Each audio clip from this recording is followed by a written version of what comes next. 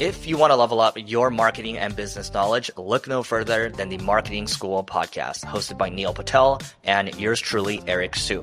It is the #1 marketing podcast on Apple and number 15 on business in the United States. Now, if you want to listen to interesting conversations with operators that have been there, done that, also with other interesting guests, then listen to Marketing School every weekday on the iHeartRadio app, Apple Podcasts, or wherever you get your podcasts. Hi there, I'm Bob Pittman, Chairman and CEO of iHeartMedia. I'm excited to announce a new season of my podcast, Math and Magic, Stories from the Frontiers of Marketing. Our guests this season show us big risk can yield big rewards, like Rob Riley, the creative head of one of the world's leading advertising firms. I try to create environments where anybody can say anything without any judgment. Listen to a brand new season of Math and Magic on our very own iHeartRadio app, Apple Podcast, or wherever you get your podcast.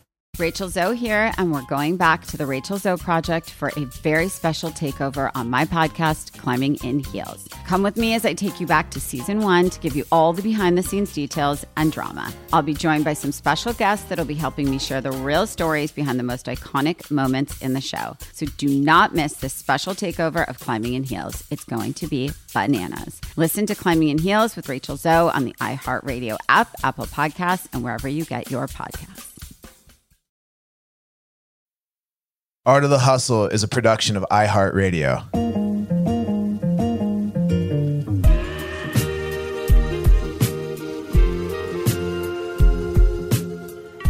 You're listening to The Art of the Hustle, the show that breaks down how some of the world's most fascinating people have hustled and learned their way into achieving great things. I'm your host, Jeff Rosenthal, co-founder of Summit.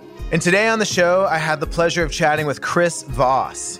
Chris was the lead international kidnapping negotiator for the FBI, and during his 24-year tenure in the Bureau, he was trained in the art of negotiation by the FBI, Scotland Yard, and Harvard Law School. Before then, he had served as the lead crisis negotiator for the New York City division of the FBI and was a member of the NYC Joint Terrorist Task Force. Chris has taught business negotiation as an adjunct professor at the USC's Marshall School of Business, Georgetown University, and Harvard, and he's the recipient of the Attorney General's Award for Excellence in Law Enforcement and the FBI Agents Association Award for Distinguished and Exemplary Service. Chris joins us to talk about the qualities that make a successful negotiator, how using empathy rather than direct questions can elicit more effective responses, and the groundbreaking tactics discussed in his book, Never Split the Difference. Please enjoy my conversation with Chris Voss. Chris. Jeff. We're on a podcast. We did it. The next thing you know, there's going to be a pandemic. Come on. and a former reality TV show star will be elected president. Yeah. How do we negotiate with a former reality TV show star effectively?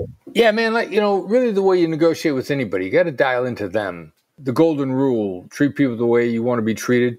That goes south on you about a third of the time because 2 out of 3 people are enough different from you that what empathy is really about is dialing into the other person. And if you do that, most people really are relatively easy to get along with. I couldn't agree with you more. I think that the pushback people would say is like, oh, but they're inhumane, or, they're impervious to that kind of charm because they're so, self-obsessed. Yeah. You get really focused on yourself, then you disconnect with other people. And there's something else. And now if we do a little free association here, it was an article. I wish I could remember what the topic was, but we so much equate understanding to agreement. We say, I don't understand you. I don't get where you're coming from. And people on different sides of political issues or emotional issues, they understand where the other side's coming from. They're scared to understand because they think it means agreement. I mean, that was maybe the simplest, most difficult hurdle to get over when I was a hostage negotiator. I know where a terrorist is coming from. It doesn't matter what it's. Me understanding where they're coming from doesn't equate to agreement. If you can make that distinction, you can talk to anybody. I love that. And I want to unpack it further. I think about it from a separate angle where it's like, I'll use that to continue a conversation or negotiation without committing to anything. If you hear me say, I understand, that's me acknowledging what you're saying, but not committing to seeing your viewpoint. And you're right. Most people gloss right by that. Yeah, and that's the issue. Understanding is not commitment. Understanding is just hearing the other side out. And if you could do that, that makes a huge difference. Plus, then, you're less argumentative. People are more likely to talk with you. Man, well, I want to get back into the meat of your, global expertise on this in particular. But, how does one get into hostage negotiation? Usually I got into it by default. All right. So I was already an FBI agent. This is what was a long time ago. Comedian Steve Martin said, how to be a millionaire and never pay taxes. First, get $1 million. All right. So first you got to be an FBI agent, or you got to be in law enforcement already. And were you recruited, or was this an ambition of yours from childhood? No, man. My ambition from my mid-teens was to be in law enforcement. I never thought about the FBI until it kind of fell in my lap in front of me. What does that mean? I was a cop in Kansas City, and I went there right after graduating college. My father paid for a college degree. I went out and got a job that did not require a college degree. If I'd have been my dad, I'd ask for my money back. So I go out, and that's not to denigrate policing, but and even to this day, but back in the 80s, it was rare to have a college degree and become a police officer. So he reconciled himself to the fact that I wasn't going to leave law enforcement. So he wanted to get me interested in federal law enforcement, perceiving from the outside that it was a step up. Again, not necessarily the case. He encouraged me to first look at the Secret Service. I met the Secret Service guy, and he said, I traveled all over the world with the Secret Service. And I grew up in Iowa. I'd never been anywhere. And I just kind of wait a minute, somebody will pay you to travel the world? I got to hear some more about this. As it turns out, at the time, the Secret Service wasn't hiring. The FBI was putting on a big push. I didn't know one agency from the other. I put in for the FBI, and they hired me. And then I was on SWAT. No way. I was on a SWAT team in Pittsburgh, which is my first office with the FBI.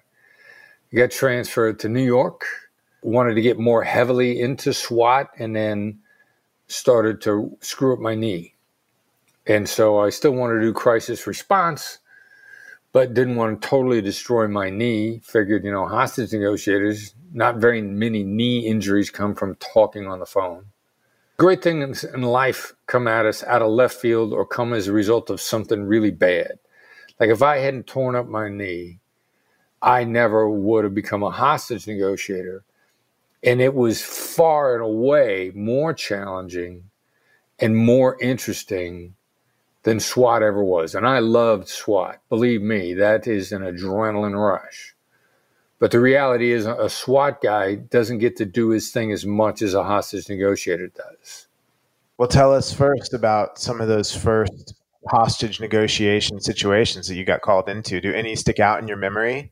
Yeah, the universe was watching out for me. Like I negotiated a bank robbery with hostages really early in my career. In Brooklyn, New York, the bank robbery went down in Brooklyn.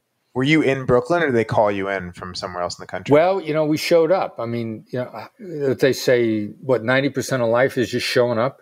I'm in New York, in Manhattan, Lower Manhattan, in our office. We do not get called.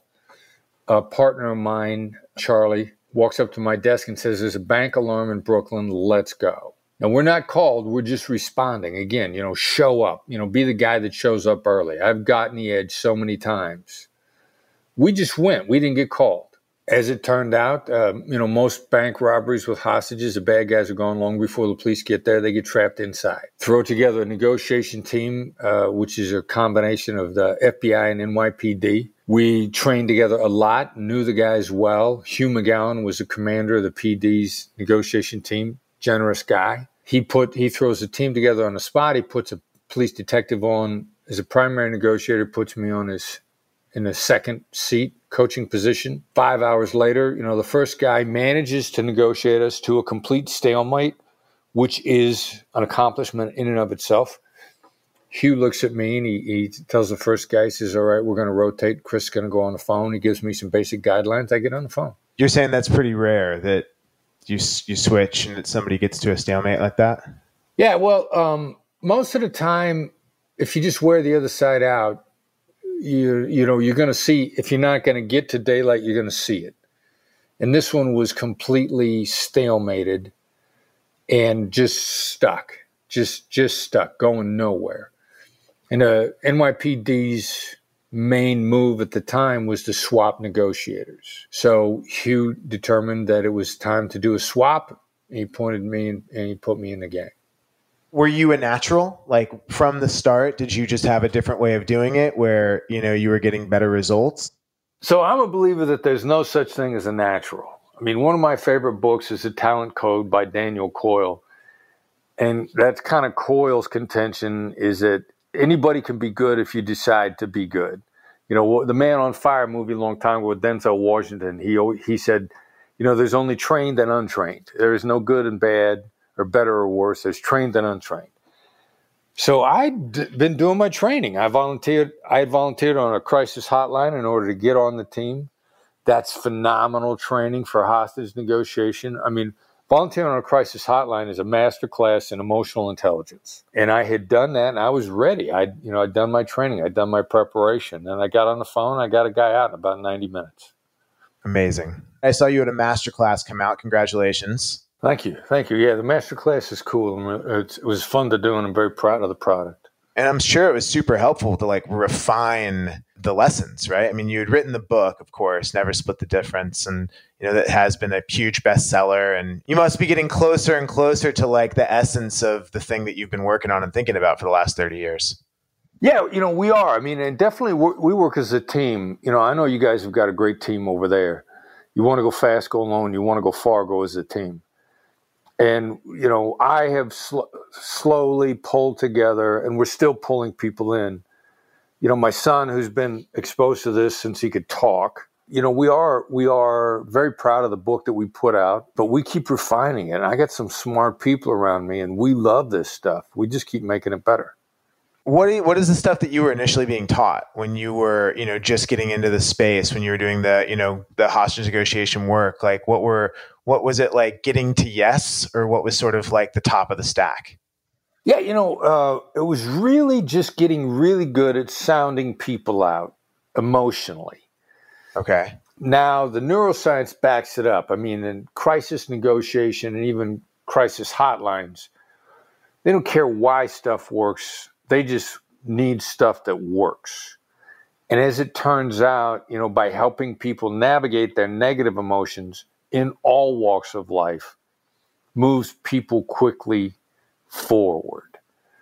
Now, they fell into that on hotlines and in hostage negotiation and made it work for years. And I used to think it was just crisis. It turns out it's all human functioning. It's just effective emotional intelligence and how to apply it. That's why we call it tactical empathy. It's just a tactical, knowing application of stuff that works. I'm familiar with some of the work around neurobiology and psychology for behavioral change. It's just so fascinating. Are you familiar with, I'm sure you are, the term Pascal's wager?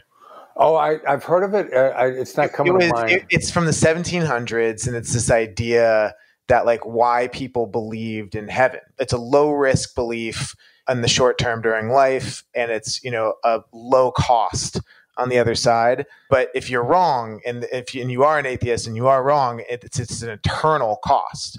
And so the idea is that whenever you're negotiating with, say, a terrorist group, or trying to figure out how to shift the narrative or, break conflict deadlock, you're essentially trying to figure out how you can create the scenarios for somebody to, say yes where there was once a no. But it's just, I want to get more to the core of the things that you're learning yourself right now about the space that you've now, just focused on for so long.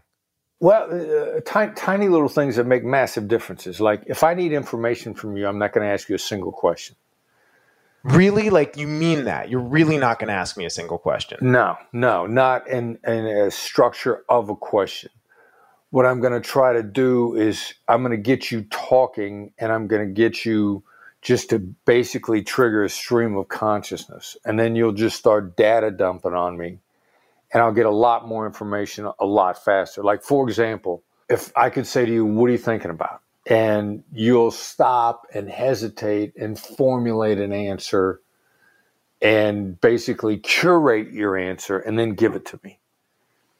If I say, seems like you're thinking about something, you'll start to give me a download of what you're thinking about much more quickly as opposed to curating the answer.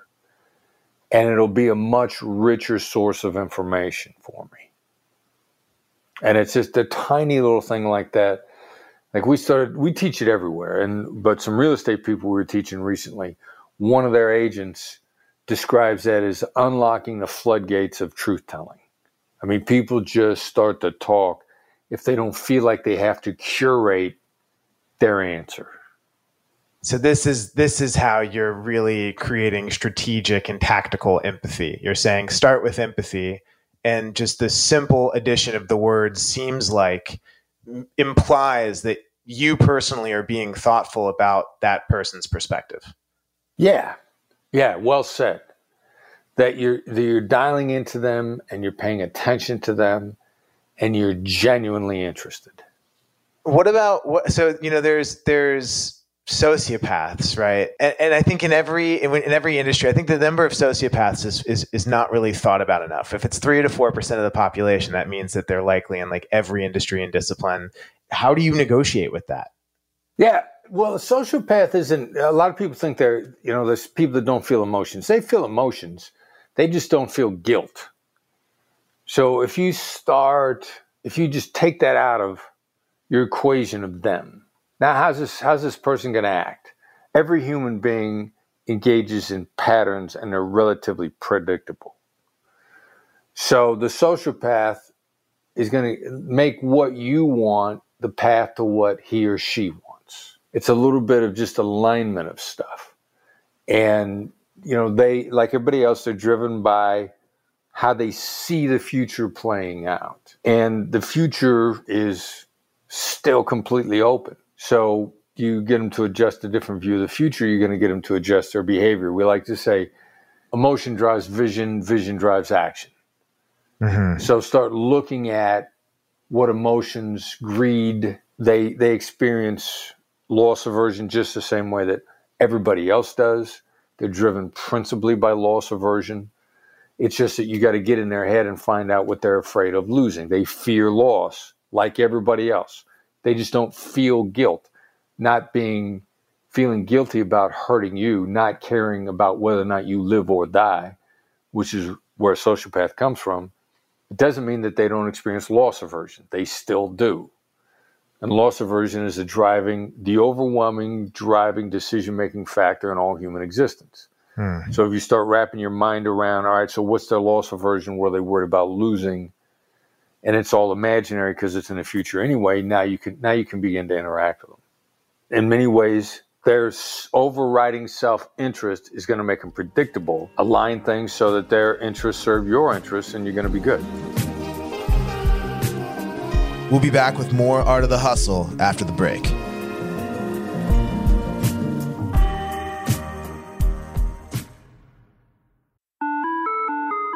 Hi there, I'm Bob Pittman, Chairman and CEO of iHeartMedia. Welcome to Math and Magic, Stories from the Frontiers of Marketing. This week, I'm talking to the one and only Ryan Seacrest. Love the connection to people. I think at the core, what I get excited about, what gets me up in the morning, is connecting with people in an unscripted, unvarnished way.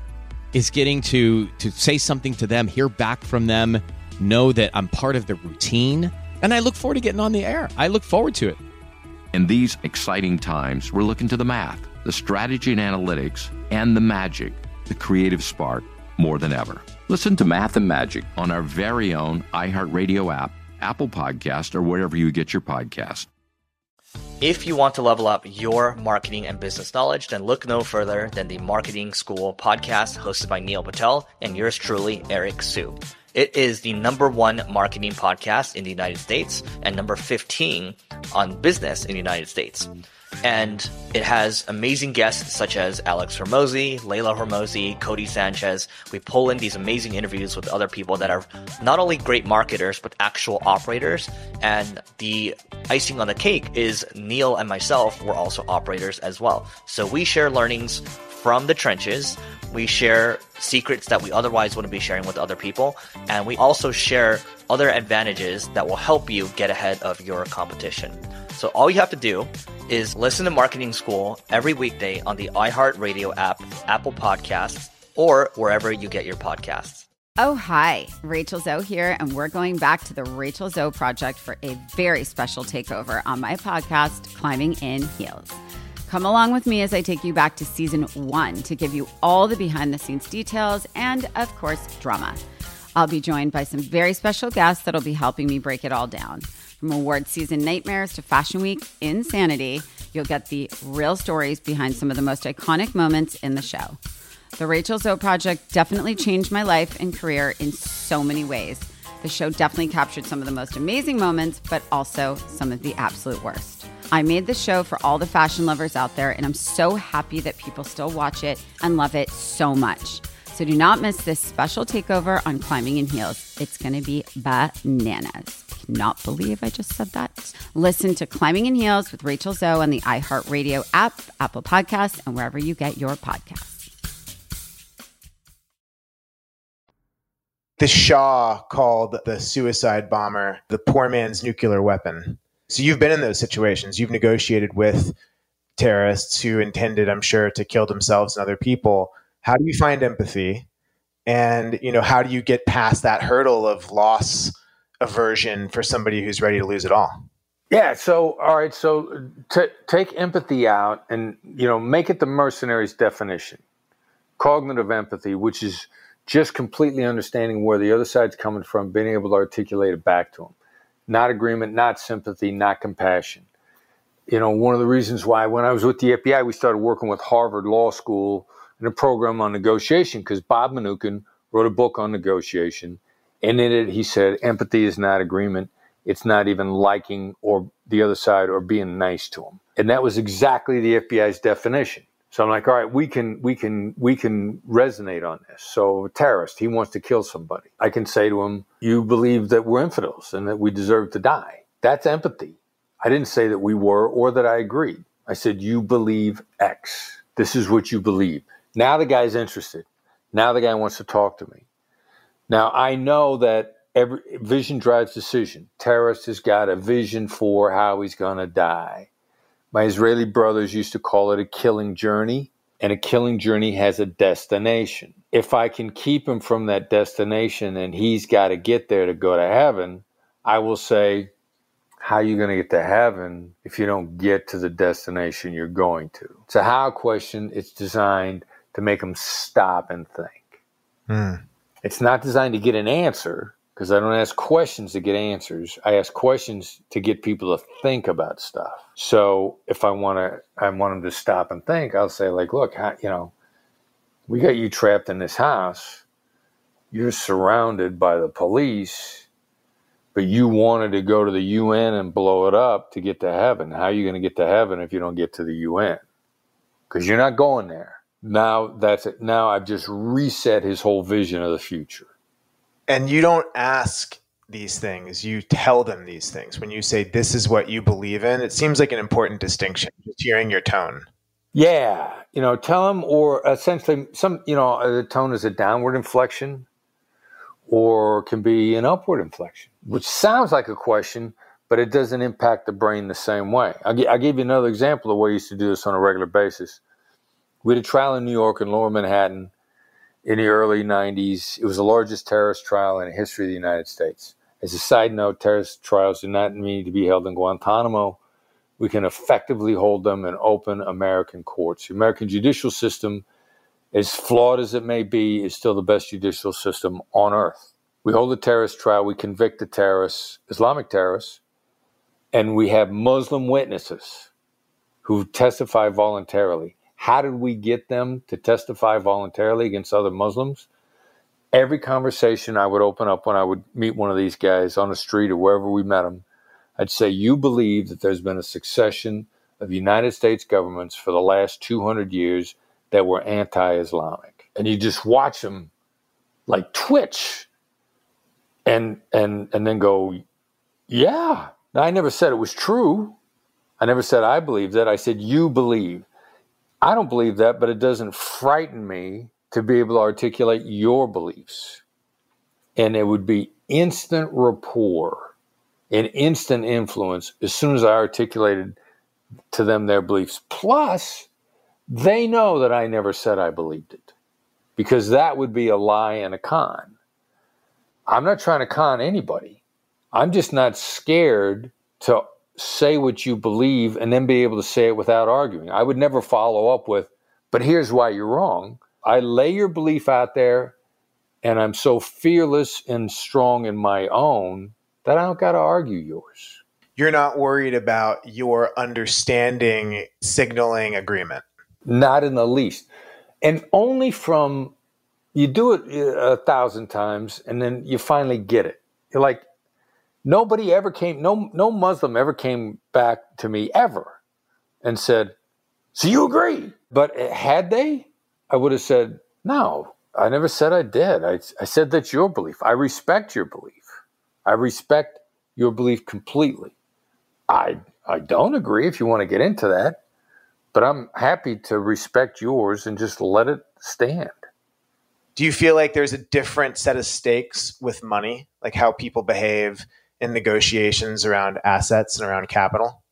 You know, I would have until like the early 2000s, because I definitely used to think crisis negotiation only worked in crises.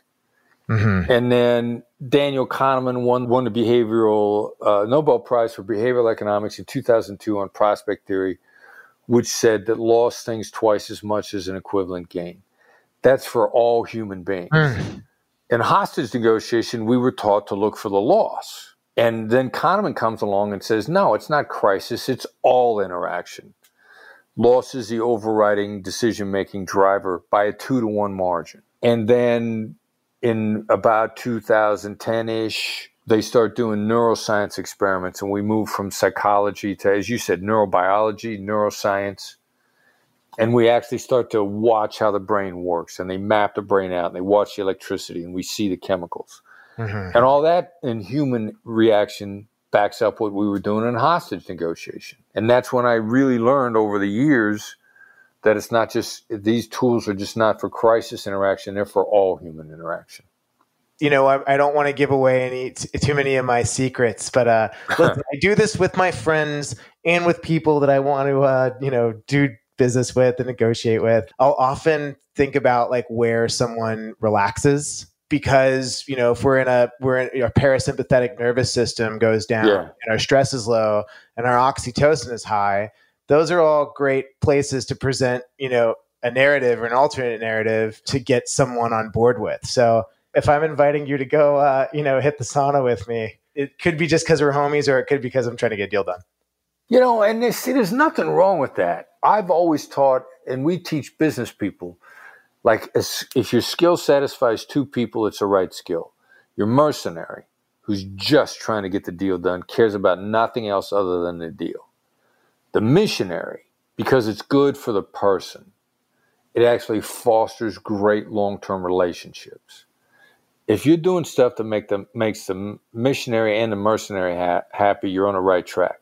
And what you were just talking about in bonding with someone so you can make a good deal, you didn't describe trying to exploit anybody. If you're trying to bond with somebody, you want to have an effective, productive relationship with that person for 50 years, which means you're not trying to exploit them short term so that you could cheat them or so that you could screw them over in some fashion. That's actually bad for business. Mm-hmm. You're talking about having great relationships where everybody makes money for a long time to come. Well, and, you could be predatory and you could use this in a, weaponized manner and be a shrewd entrepreneur, investor, whatever, and go and take from others. If it's not your nature, you're not going to be good at it. It's certainly not my nature. And, I've built my own enterprises for 12 years now. So myself and my co-founders and partners, we're pretty aware of like our capacity and our skill set. So what we actually need is to always like reach up. We're trying to get people that do not need to work with us, who like already are made, and they just don't need us. So like it's really interesting to have that, perspective when you're bringing anybody any deal or, any opportunity with our organization, or frankly asking for, the help to set the course for, the next 10 years. Yeah. Yeah. And then especially for the people that you're talking about, when you're trying to reach up, when the people that don't need to do the deal, but they would like to deal with people that they respect and admire and they see a future with, then that kind of begins to accelerate. And more of those people start coming into your world. Because people, where is this taking me, is really vision drives decision, vision of the future. Where is this going? That's how people make up their minds. I know that you're spending a ton of time still scaling, the company and doing this work explicitly and teaching people. But for you, what's motivating you right now? Where are you going with all of this? So we're really overdue to start going global a little bit more, because there are hostage negotiators around the world. Yeah. So I started reaching back for Spanish-speaking negotiators I knew from the Bureau to see where they are.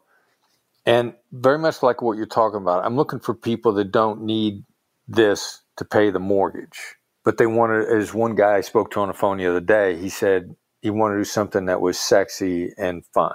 And doing this on a business basis and helping people make better deals really is a lot of fun. And it's very sexy because people are doing good things for other people. It's just kind of cool.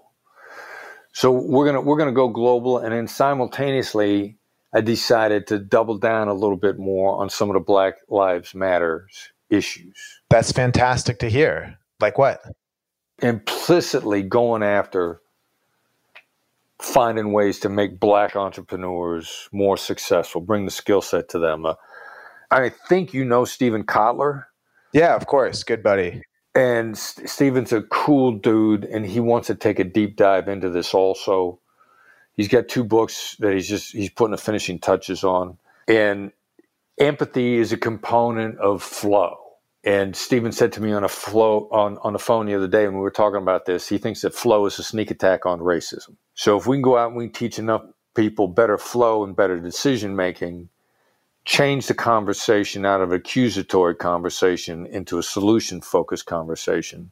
Let's stop accusing the cops of being racist. Let's say you guys have been making bad decisions. They're probably more open to that conversation. How do we help them make better decisions? And there isn't a single racist event that the media has spotlighted where Black Americans were victimized by brute force, that even the law enforcement people that want to defend those in some way would say, well, that was good decision making. Let's look at this whole thing and say, well, show me any good decision making here. So let's change the conversation from into decision making. We're probably going to end up solving a lot of problems as a result. Yeah, I think that there's 2 conversations. There's like something like defund the police pushes the boundaries of possibility further. And so while I might not agree with defunding the police, I understand why that's the rallying cry, because, things that seemed impossible 12 months ago with police reform are happening. Right. And are going to continue to happen. When you're a cop or you're in public service, that sense of service is typically what motivated you, right? Like most cops or soldiers or anyone that's in, the military or has done this they do it for other people, truly. Like that's part of their identity. So it is, doubly painful, I think, for a lot of good, cops to deal with what's happening. I'm in agreement with all of that. And so, let's see what we can move into to actually make a difference. Take the accusation out of it. You're a racist, you're an asshole, whatever it is, and start working on solutions. I'm a solution-oriented guy. There's been a lot of effort put into awareness of the problem, and then it's another skill set to start working on answers and solutions. And I'm looking to work on answers and solutions. Art of the Hustle will be right back after this short break.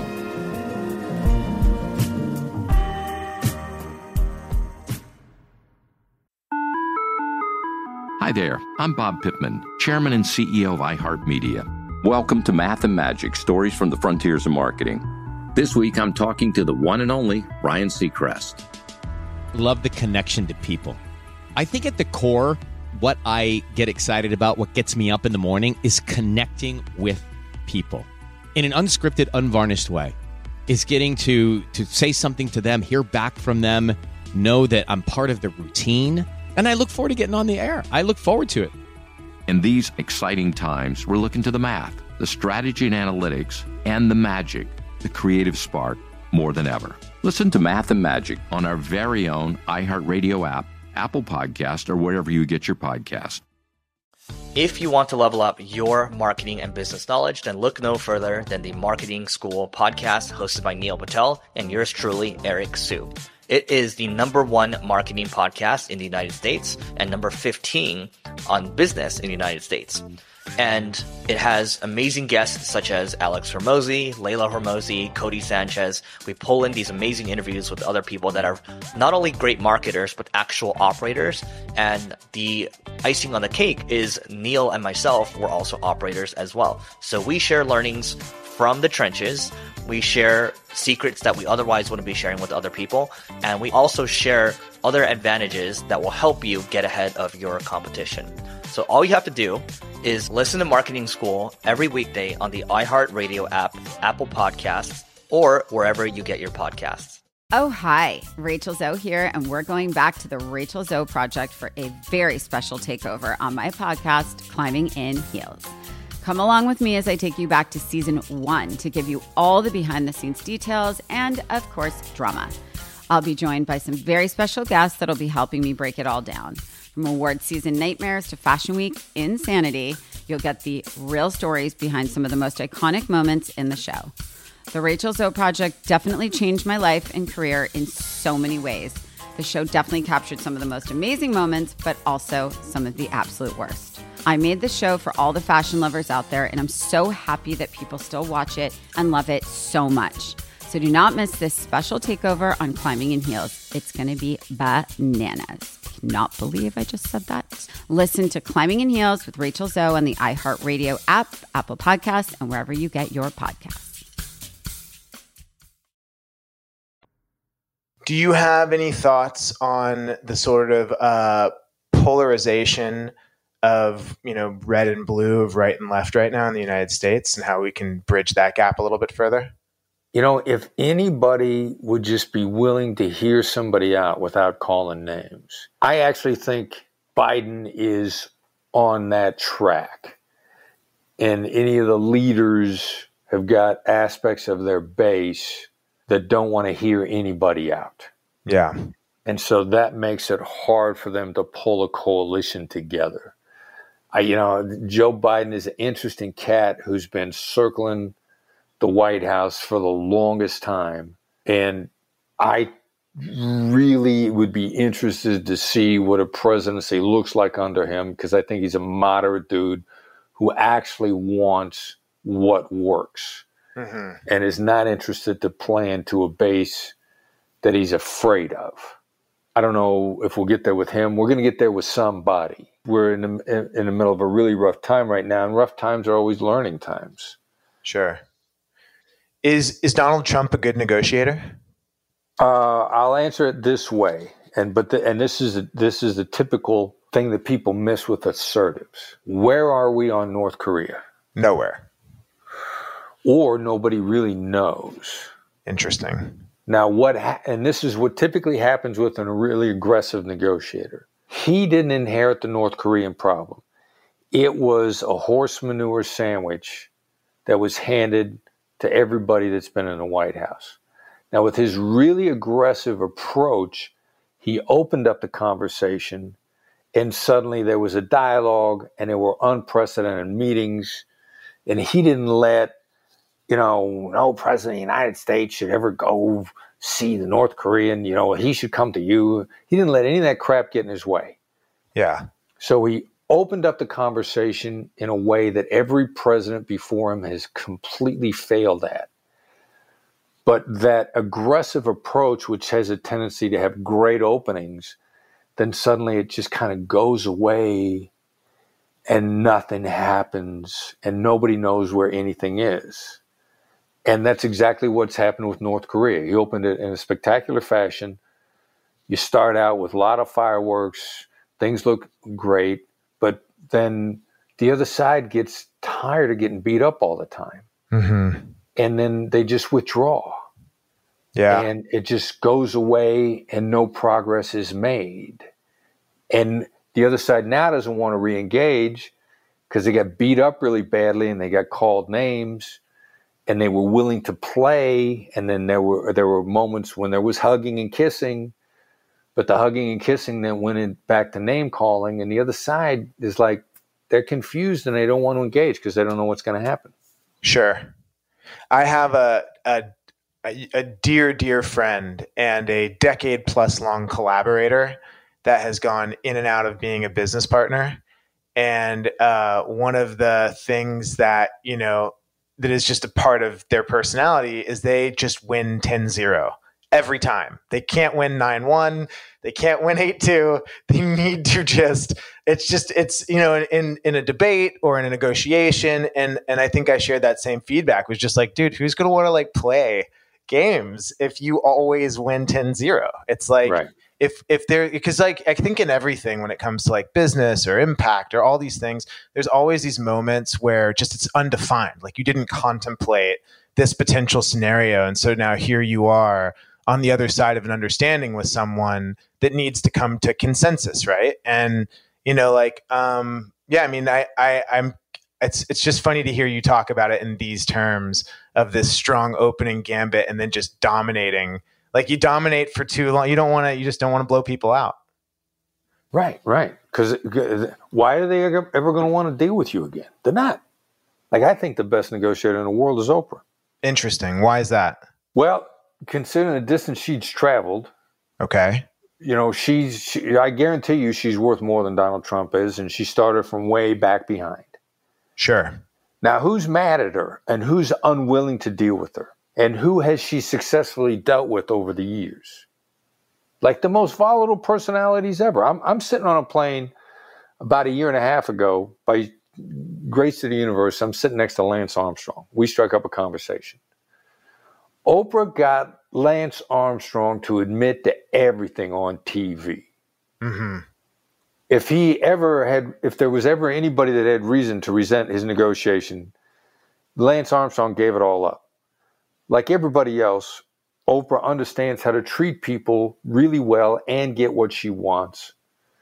And Lance Armstrong isn't bad-mouthing her any more than anybody else is. And so consequently, she rolls up success after success after success. When you look back, what's the greatest hit? What was the one that, really sparkles as an achievement in your career as a hostage negotiator? Is there a moment or an experience where you felt like it wasn't going to go the way that you hoped, and through applying this, you made it happen?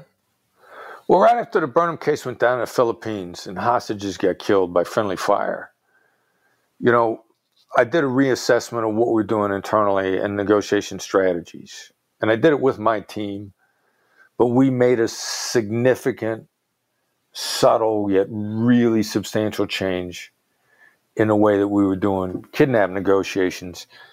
And, we don't get a chance to try them in simulations. You make a change, mm-hmm. You're going to drop that strategy in when lives are on the line. In the very next two cases that we worked, we achieved spectacularly good results that popped out. A good strategy will make unexpected great things happen. And we were back in the Philippines on another case with a sociopathic serial killing kidnapper. We rescued the hostage. The rescue was created by the negotiation strategy. And we turned around and worked the case in Ecuador. And the negotiation strategy created an opportunity for the hostage to escape. Wow. And I was ecstatic over both. And internally, we got significant pushback over the new approach because people were telling us it wasn't going to work. And it created these great outcomes that we could not have predicted. So I was really happy about those changes. I love that. I got introduced to the story of Juan Miguel Santos, the former president of Colombia. Are you familiar with him? No, I'm not. So he was the one that negotiated the peace treaty with the FARC. Oh, wow. Yeah. And which has, it was hard to do socially. And he was a hawk. He was the minister of defense or the head of the military, whatever the appropriate term was. He basically figured out that they would allow the hostages to go and see doctors once every year, essentially. And they would send in helicopters and they would get on the helicopters and get checked. And they basically figured out how to land these helicopters, get all the hostages on and fly away without firing a single shot. He also chose not to bomb this encampment after the fact because he could have, it was war. So could have killed all of these people that were in that camp and chose not to. And then later on, when he was in these, exploratory talks with FARC, I think that, they really respected him, one, for the move, and two, for how he, spared them in a sense, or their brothers in arms in that moment to sort of show, not tell, a possible future. Yeah. Wow. Yeah, exactly. I mean, that's kind of it. I mean, don't be afraid to show respect. Don't be afraid to not put the hammer down if you don't have to, if you can avoid it. I mean, we used to counsel people all the time in the FBI that restraint is not weakness. Well, if you can wrap your mind around that, you can really make some spectacular things happen. Mm-hmm. Well, I really appreciate you taking the time. I want to be respectful of it as well. Thank you so much for being on the podcast. It's such an incredible story, an incredible body of work that you've built, and we've all benefited from it. I mean, I really have to thank you, truly. These are the moments that, when you look back on the decisions that you made and the negotiations that you had that impact you the most. And, your work is masterful of that. So thanks again, Chris. Really appreciate you being on. That's kind, Jeff. The website is BlackSwanLTD.com, BlackSwanLTD.com. And we got a free, concise, actionable newsletter that you can sign up for that comes out on Tuesday mornings. We got a ton of free material on the site. A lot of people get a long, long way with the book and the amount of free stuff that we put out. The website is a gateway to all the stuff that we can do to help make people better negotiators. Well, thank you, Chris. Thanks for having me on, man. All right, brother.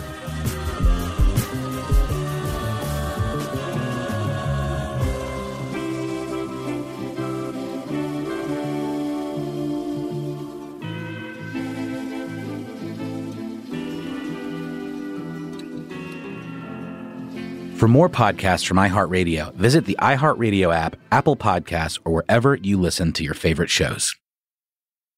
If you want to level up your marketing and business knowledge, look no further than the Marketing School podcast, hosted by Neil Patel and yours truly, Eric Su. It is the #1 marketing podcast on Apple and number 15 on business in the United States. Now, if you want to listen to interesting conversations with operators that have been there, done that, also with other interesting guests, then listen to Marketing School every weekday on the iHeartRadio app, Apple Podcasts, or wherever you get your podcasts.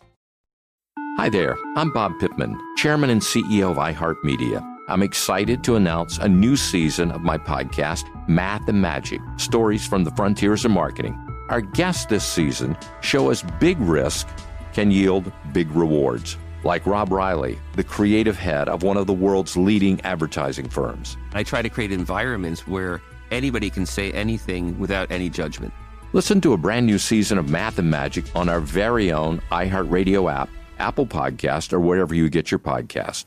Rachel Zoe here, and we're going back to the Rachel Zoe Project for a very special takeover on my podcast, Climbing in Heels. Come with me as I take you back to season 1 to give you all the behind-the-scenes details and drama. I'll be joined by some special guests that'll be helping me share the real stories behind the most iconic moments in the show. So do not miss this special takeover of Climbing in Heels. It's going to be bananas. Listen to Climbing in Heels with Rachel Zoe on the iHeartRadio app, Apple Podcasts, and wherever you get your podcasts.